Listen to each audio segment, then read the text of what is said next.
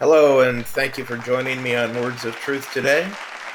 When I was young, I remember when watching TV, you'd be right in the middle of a program when all of a sudden, without any kind of warning whatsoever, the emergency broadcast system would come on and announce that this is just a test. And then you'd hear this loud, annoying noise for 30 to 60 seconds. To this day, I still don't know what that was all about or why they had to do that, but what I do know is that I hated those tests. I really did, because they always happened at the worst of times during a program. And since there was never any advance warning that they were coming on, well, you couldn't do anything to prepare for it. You couldn't do anything to avoid it. The station just broke in and did the test. And I've discovered that life is a lot like that. Tests can come into our lives without any warning whatsoever, and, well, you're never prepared for them. There's nothing to warn you that the doctor's coming back with a bad report or the company is downsizing. Life's setbacks just show up at the most inopportune times. A number of years ago, I found a lump on the back of my neck. I went to the doctor to get it checked out, and it turned out that I had follicular lymphoma. There was no warning. I didn't have any kind of indications. I never felt sick. But the test results came out of nowhere. Now, it turns out it's not life-threatening. But I didn't know that at the time, and I'd admit that it caused some concern for my wife and I. Over the years, we've had a lot of "this is a test" announcements in our lives, and throughout the scriptures, we see that trials are an inevitable reality in life. We read imperatives like in James chapter 1 and verse 2, where it says, "Consider it pure joy, my brothers and sisters, whenever you face trials of many kinds." Now, I want you to notice that James did not say, if you consider trials, but when you encounter trials. Trials are inescapable. And so, what are these trials? Well, they're difficulties. They're difficulties that we inevitably run into as a part of life, not necessarily the problems that we create for ourselves. Trials we create for ourselves are either just, well, dumb choices that we didn't think through very carefully. Like when we had our third baby, we were driving a sedan, and I thought that I should move to a van. And the van I chose wasn't a very good model and ended up having problems that I couldn't afford to fix. You see, I created a trial for myself by making a poor choice. And then other trials can be caused by choosing to disobey God's word, and that's called sin. And so if you're going through a tough time right now, well, try to determine the cause. Is it from a bad choice or because you're sinning? Well, you can make things a lot better for yourself simply by confessing your sin to God and asking Him for the power to stop sinning.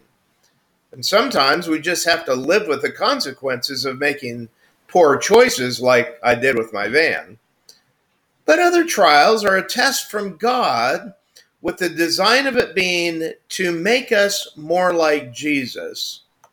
But however you add it up, we can always learn from all the various trials that come into our life. And they're all a result of living in an imperfect world. Furthermore, trials come in a variety of shapes and colors and sizes. Some trials we go through without very much problem, with relative ease, like a cold that causes an inconvenience. And other times, trials can last a lifetime, like, well, my lymphoma. I'll never be cured from lymphoma. And even though it isn't causing me any physical problems or concerns right now, it's always in the background. making me wonder if it could ever get more serious. And I have to go to the doctor for regular checkups to monitor it. So, what should we do with these trials that come into our lives that we cannot avoid? Well, the Bible gives us three instructions on how to respond. Number one, recognize the joy.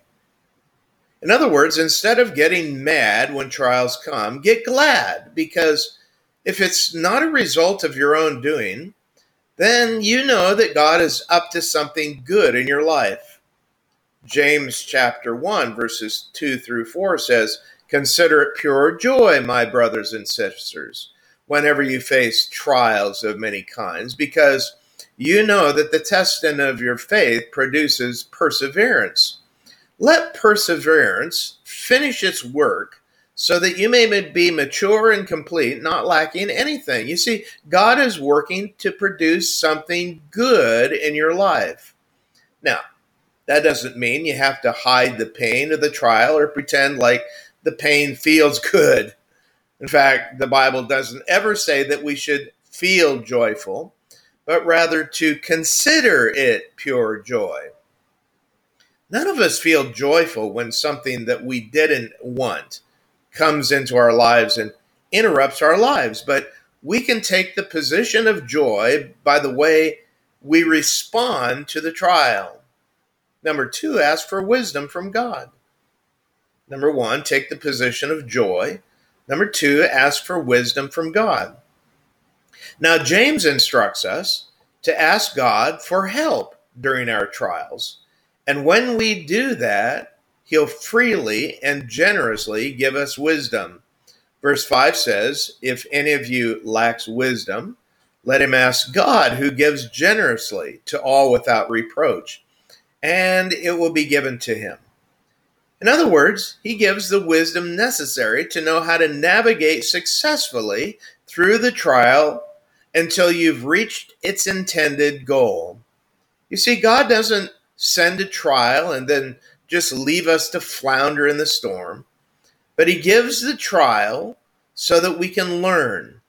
And then when we call out to him, he's always there to be with us and to guide us through the storm. Number three, give God praise in the trial.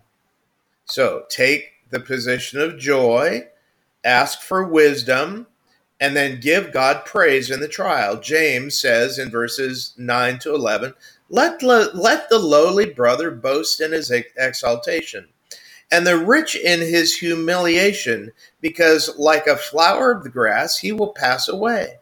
For the sun rises with its scorching heat and withers the grass, its flowers falls, and its beauty perishes. So also will the rich man fade away in the midst of his pursuits. In other words, God will lift you to a high position at the right time, and he'll humble you when you need humbling. But in whatever place you find yourself in, give God the praise. Why? Because he always knows exactly what we need and when we need it. For example, God exalted Paul to the position of an apostle and gave him dreams and visions and wisdom. But then he also gave Paul a thorn in the flesh to keep him humble. You see, God always has our best in mind, and he'll do whatever is necessary to make us more like Jesus every day. And he'll keep doing that until the day that Christ returns. Now, God wants all of us to pass the test. He wants us to overcome the trial, not only so that he can reward us for passing, but more importantly, so that we'll learn to love him more and to learn to trust him to a greater degree and to develop Christ likeness in us. And so my advice is that instead of complaining and grumbling, let him do his work in you. And that's why James advises us to consider our trials to be joy. You see, God has a plan. He has a reason. He has a goal for the trial. So let him do his work, and you do yours. Thanks for listening.